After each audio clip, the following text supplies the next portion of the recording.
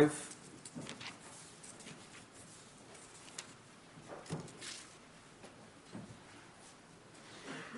then we will also read again from Ephesians chapter 3, verses 14 through the end of that chapter. We begin in Romans 5, verses 1 through 11.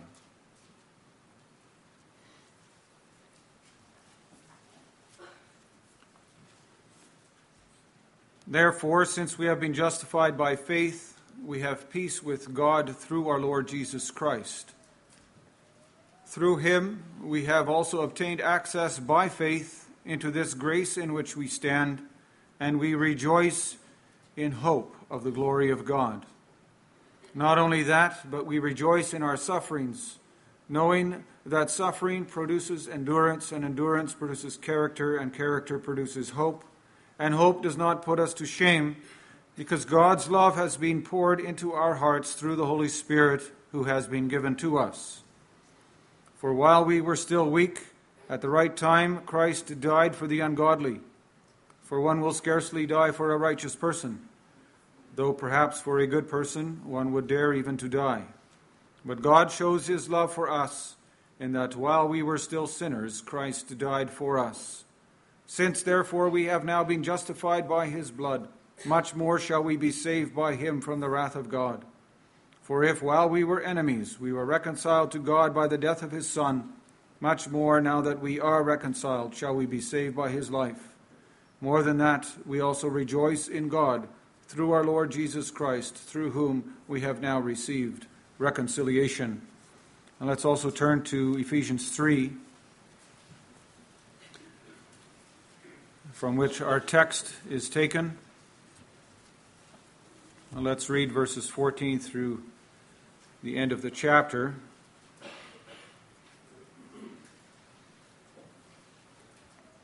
Ephesians 3, beginning at verse 14. And here Scripture records for us the Apostle Paul's prayer for the church. For this reason I bow my knees before the Father, from whom every family in heaven and on earth is named, that according to the riches of his glory he may grant you to be strengthened with power through his Spirit in your inner being, so that Christ may dwell in your hearts through faith, that you, being rooted and grounded in love, may have strength to comprehend with all the saints what is the breadth and length and height and depth, and to know the love of Christ that surpasses knowledge, that you may be filled with all the fullness of God. Now to him who is able to do far more abundantly than all that we ask or think, according to the power at work within us, to him be glory in the church and in Christ Jesus throughout all generations, forever and ever. Amen. So far our scripture reading. For the sermon this afternoon is taken from the passage that we read together from Ephesians 3, the verses 16 and 17a. 16 and 17a. Part of Paul's prayer for the church. And that prayer is that according to the riches of his glory, he may grant you to be strengthened with power through his Spirit in your inner being, so that Christ may dwell in your hearts through faith. And after the sermon, we will respond by singing from Psalm 90, the 8th stanza.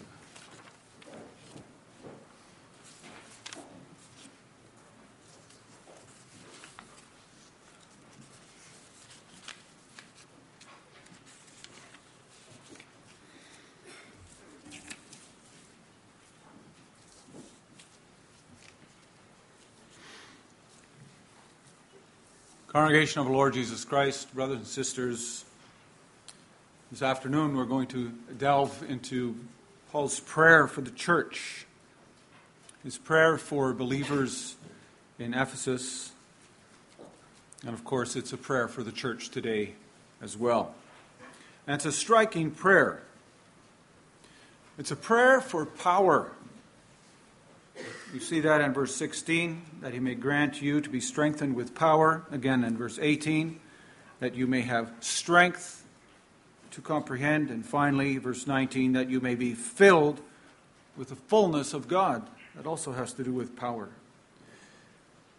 Paul prays that the believers in Ephesus may be filled with divine power. And why is that his focus? Well, the apostle knows full well that believers are not superheroes, but weak men and women, weak boys and girls who can only become what God asks of them and only do what God asks of them through divine power. How is the church to show the manifold wisdom of God and be the showcase of God's glory unless God fills the church and his people with divine power? We certainly don't have that power in ourselves, and so this is true for us as well, just as it was for the Ephesians. And that's why the church today also needs this prayer. Pray to be strengthened with divine power. That's the theme. Pray to be strengthened with divine power. First of all, from the riches of God's glory. Secondly, through the Spirit. And thirdly, that Christ may dwell in your heart. Note, congregation, that the opening of Paul's prayer gives us the basis for why we pray or how we pray. The opening line of Paul's prayer reminds us that we only come to the Father through grace. We have to bow our knees in humility. We always need to keep in mind that we pray on bended knee before the Father of grace. And that's reaffirmed in verse 16. Paul's prayer for the Ephesians is that the Father may grant them to be strengthened. To grant something is to give something freely. We need to recognize always that we never come before the Father, we never ask him for anything apart from grace. We never earn any of God's gifts or blessings. We only receive them according to his grace, according to his undeserved favor. And when we consider what we are being taught to pray for in this prayer, we surely have to admit that we are asking only what we can receive by grace. Paul prays here that the Father would give us riches according to the riches of his glory. And what are those riches that would strengthen us? Well, we can answer that question because those riches have already been mentioned earlier in this letter, in 3 verse 8. For example, Paul compares his own spiritual poverty with the unsearchable riches of Christ.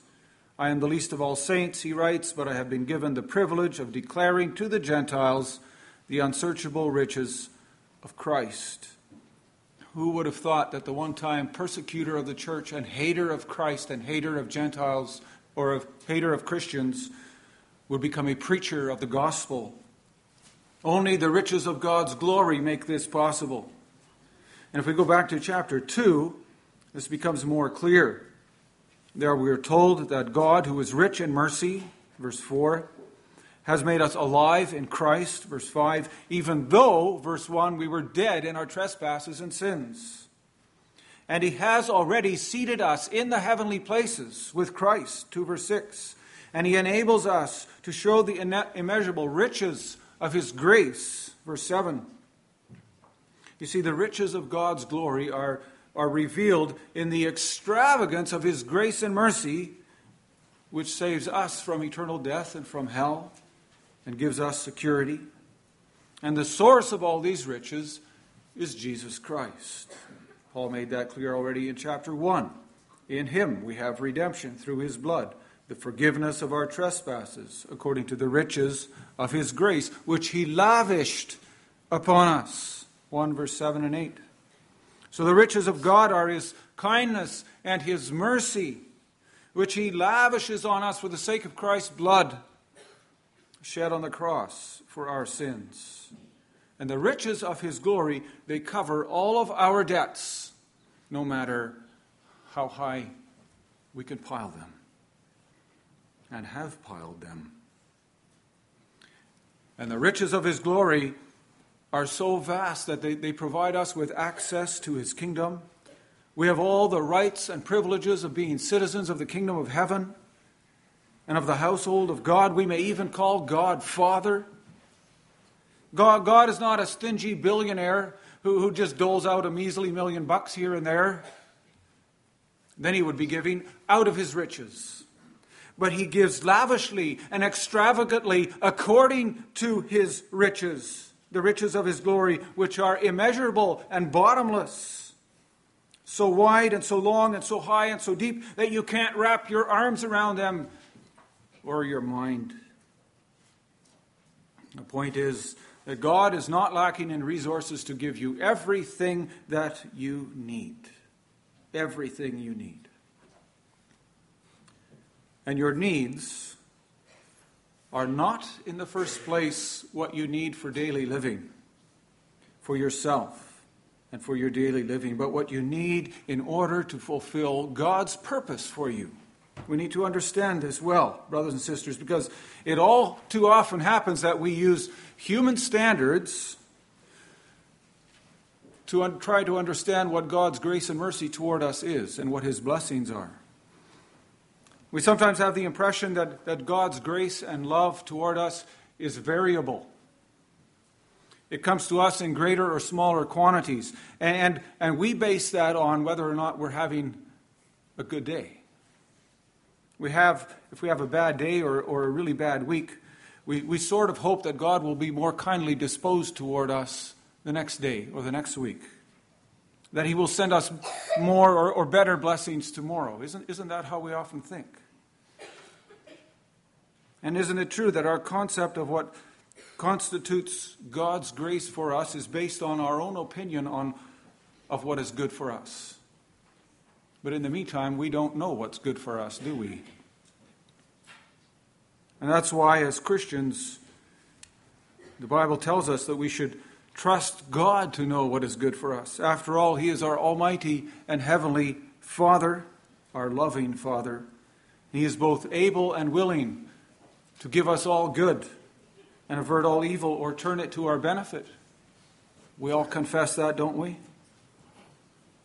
And Paul had to learn this lesson as well. Perhaps you recall that at one time he had what he called a thorn in the flesh. He writes about that in 2 Corinthians 12. We don't know exactly what that was, but we do know that it bothered him so much that he asked the Lord to take it away from him. 3 times even he asked God to take away this thorn in the flesh, this bothersome thing. He thought it would be better for himself and better for the church and better for the gospel if this thing was removed. But God said to him, "My grace is sufficient for you." And that's something that we all need to learn. And we need to be reminded of that again and again. Grace is all we need, and all other things are added mercies. Remember as well, congregation, we don't receive grace to live the good life. We don't receive the riches of God's glory so that we can have a rich and fulfilling life according to human standards. Grace is all that we need in order to fulfill God's purpose for us and for the church, and anything extra is exactly that.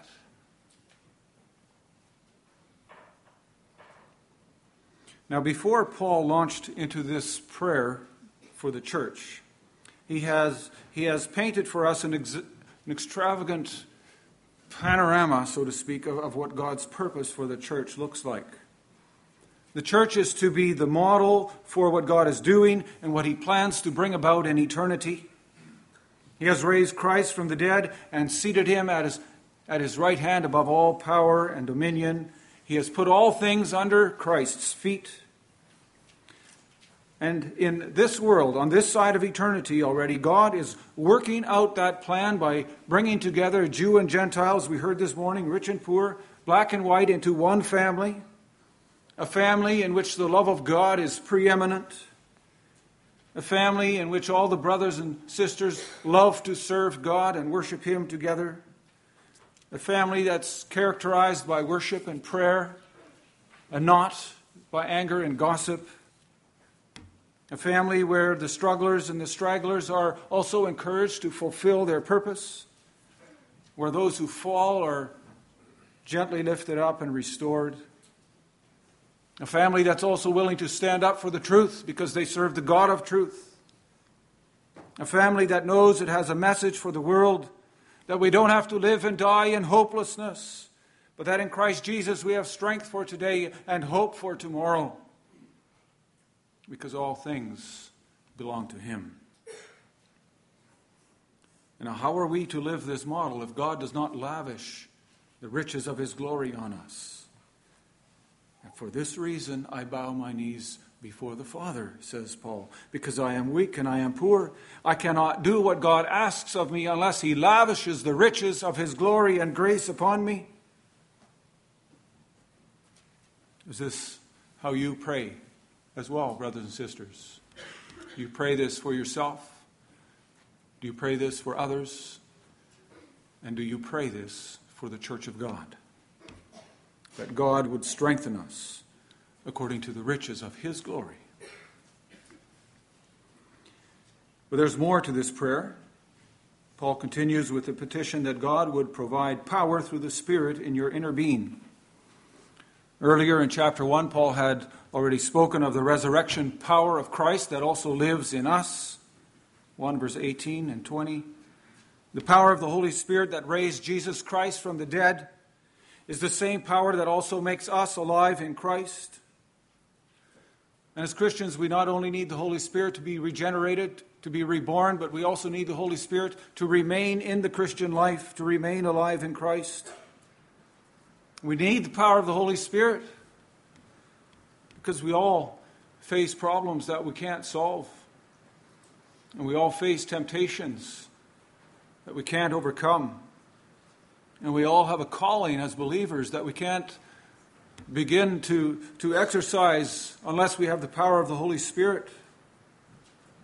You see, everyone born into the family of God and everyone who enters the family of God is a weak person, totally dependent on their need for the Holy Spirit.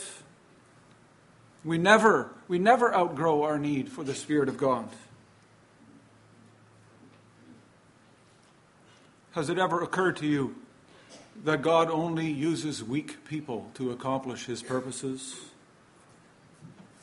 The only exception, of course, was our Lord Jesus Christ.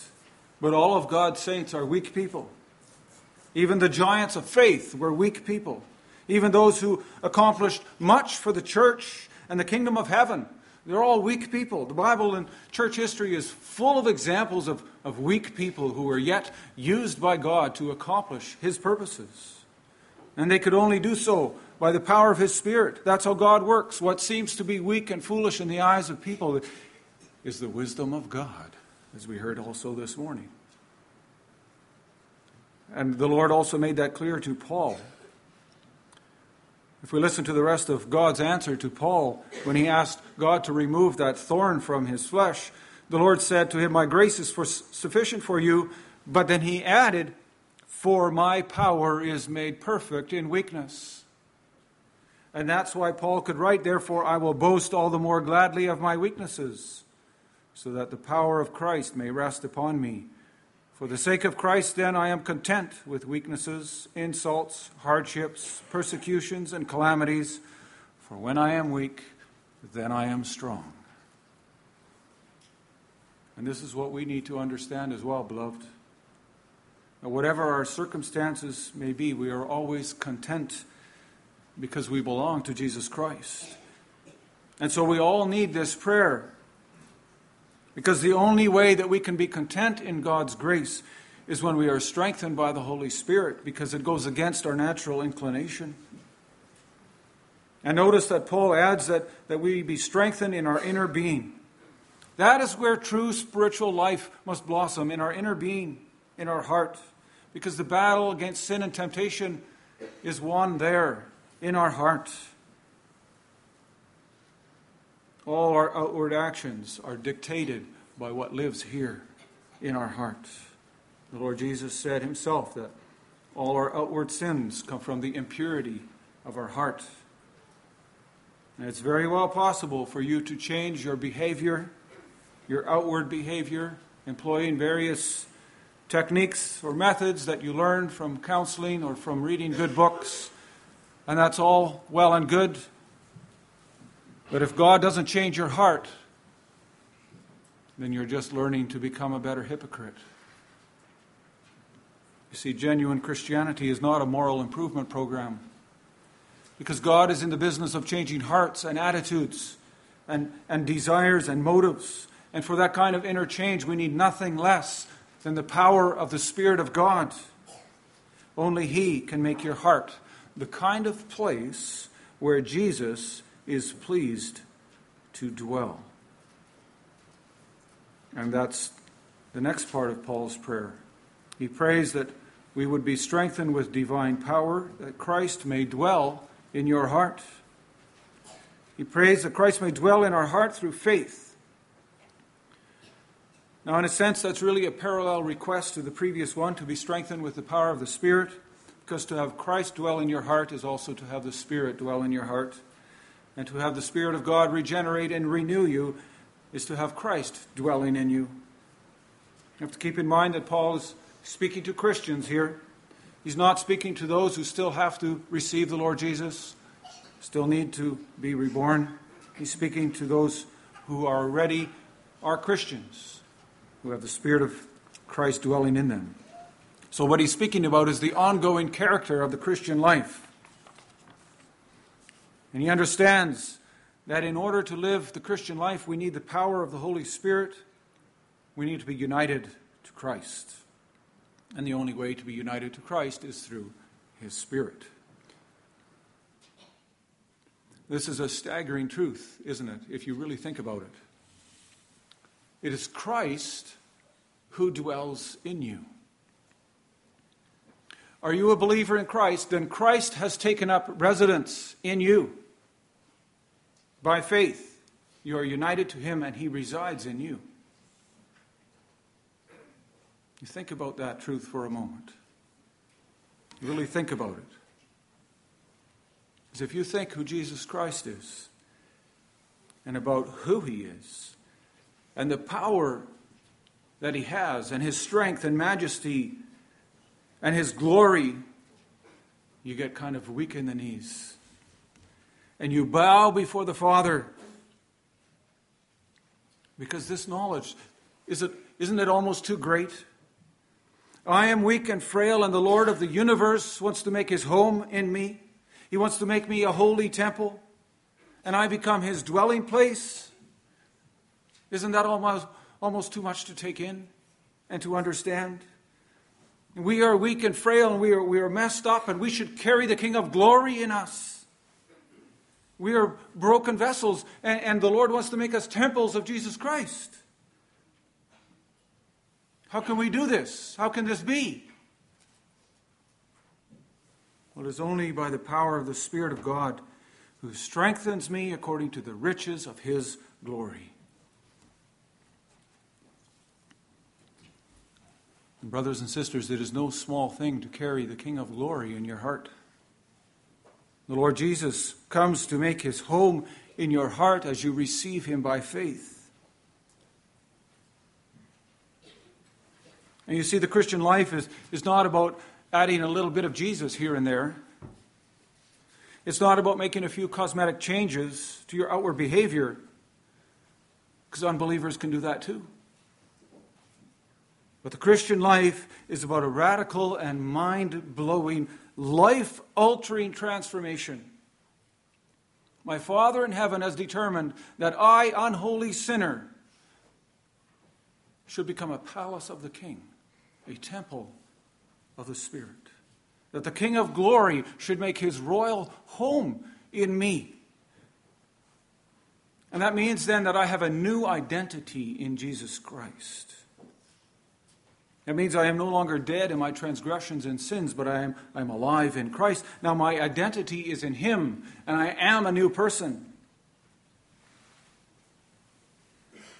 See, the more you know about what God has done for you, the more you realize how great a salvation you have received, what God has rescued you from, and the more you also realize how much you really need His grace and Holy Spirit. We need grace to trust in Christ. We need grace to be a place where Christ can make His residence. That's what we need to know and understand, but even more, we need to believe it. We need to make this truth our own. You see, if you don't really understand this, and if you don't understand how lost you are apart from Christ, and if you don't understand how sinful sin is, then you don't get the gospel. And if you minimize who Jesus is, and if you think that He only needs to sprinkle a little bit of grace here and there in your life so that you can make some cosmetic changes, then also you've misunderstood the gospel. And then you won't be very impressed either with being a dwelling place of the Holy Spirit. We need to be impressed with this. Are you impressed? Does that impress you? Does that truth stagger you? Does it make your knees wobbly? Does it bring you to your knees before the Father of grace? And does it affect your life? Does this truth also affect your attitude and your lifestyle? Because note that the apostle says Christ dwells in our hearts by faith. And faith is never passive. True faith cannot be passive. True faith does much more than bring you to your knees in humble prayer. It also brings you to your knees in humble submission to the one who dwells in you. And the word that Paul uses here refers to a permanent indwelling. Christ has taken up permanent residency in you, the believer. And that means that we must also welcome Him into every part of our life. There can be no area of your life that you are uncomfortable inviting the Lord Jesus into. Think of it this way. When Jesus dwells in your heart, He's knocking on the door of your home. Will you let Him in? Would you dare say to Him, Lord Jesus, my heart is yours, and I want my life to be yours too, and my home, so please come in, because everything I have belongs to you, and I want you to be comfortable here. And so you take Him into your kitchen and your living room.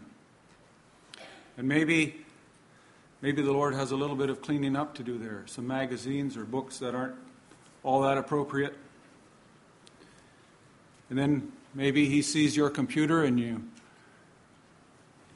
kind of wish that you had wiped off the search history before He saw it. But you let Him clean up that part of your life too. And then you take the Lord Jesus down the hallway to the family room, and you introduce Him to your friends. And maybe the Lord would ask you, why are you dating someone whose heart is not fully committed to me? Why are you risking your heart this way? And then you realize that you have betrayed the Lord Jesus that way, and you haven't been completely honest with your friend either, so you have some explaining to do. And then the Lord asks you what kind of activities you're doing and what kind of games you play, and you were really hoping that He wouldn't mention that, but you're not all that comfortable with Him joining you in your activities. But then you realize that in order to have true joy in Jesus Christ, you also need to let Him take charge of this part of your life. You need to allow Him to clean up your family room too. And so you take the Lord Jesus through all the rooms in your home. And then you're walking down the hallway and you're heading back to the kitchen, and the Lord Jesus stops and says, "What's that smell?" And then you start feeling really guilty, and reluctantly you show Him that closet, that hidden and secret closet that no one else knows about, and only you have the key. And it's locked. And here's where you start thinking of the Lord Jesus as an intruder and not as a visitor, because that closet is off limits.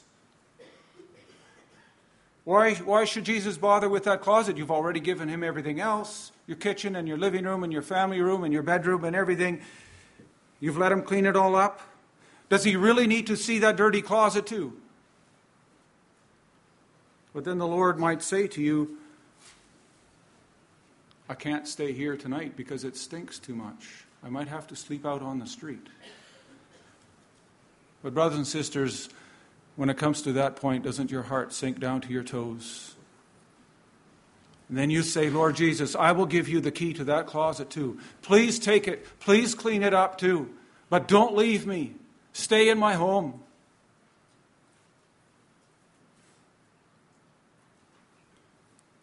See, brothers and sisters, when we pray that Christ would dwell in our heart through faith, we are asking Him to be Lord and Master of our life. Every part of it. All of it. And then we have to pray that He would, as it were, move from one room to the next until it's all cleaned up. And we may not refuse Him access to certain rooms. And we may not refuse Him access to that secret closet either. See, if the Lord dwells in your heart, then He is master of all that you have and all that you are. Do you see now why this prayer in Ephesians 3 is so important to the Christian life? So vital.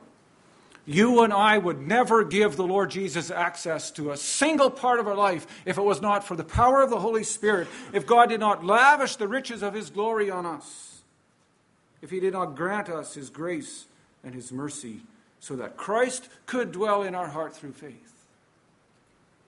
And we need the Holy Spirit to be able to sustain the reality of having Jesus live in our heart. We're not capable of having Jesus being present in our life unless we receive power from the Holy Spirit. And then we also need Christ. Brothers and sisters, we need Him in our lives in order to fulfill the purpose that God has for us and together for the church. Christ needs to be the Lord and Master of our life if we are to be who we are supposed to be, and if the church is to fulfill the task that God has given her. If the church is to display the manifold wisdom of God, we need this prayer. And our Heavenly Father is able to give all that we need because He has limitless riches. And so if you sincerely pray this prayer, you cannot refuse the Lord Jesus access to any part of your life. God wants all of your life for His purpose, for His glory. And so, if there's anyone listening this afternoon who does not want to be fully committed to the Lord Jesus, then be warned. Because He will not be trifled with, and He will not allow Himself to be mocked. The Lord Jesus said, you cannot serve two masters. Don't think that you can have one foot in the world and another one in the kingdom of heaven. One foot in the world and keep your pet sins in your closet. It doesn't work that way, congregation. If you want to serve Christ, it's all or nothing. Amen.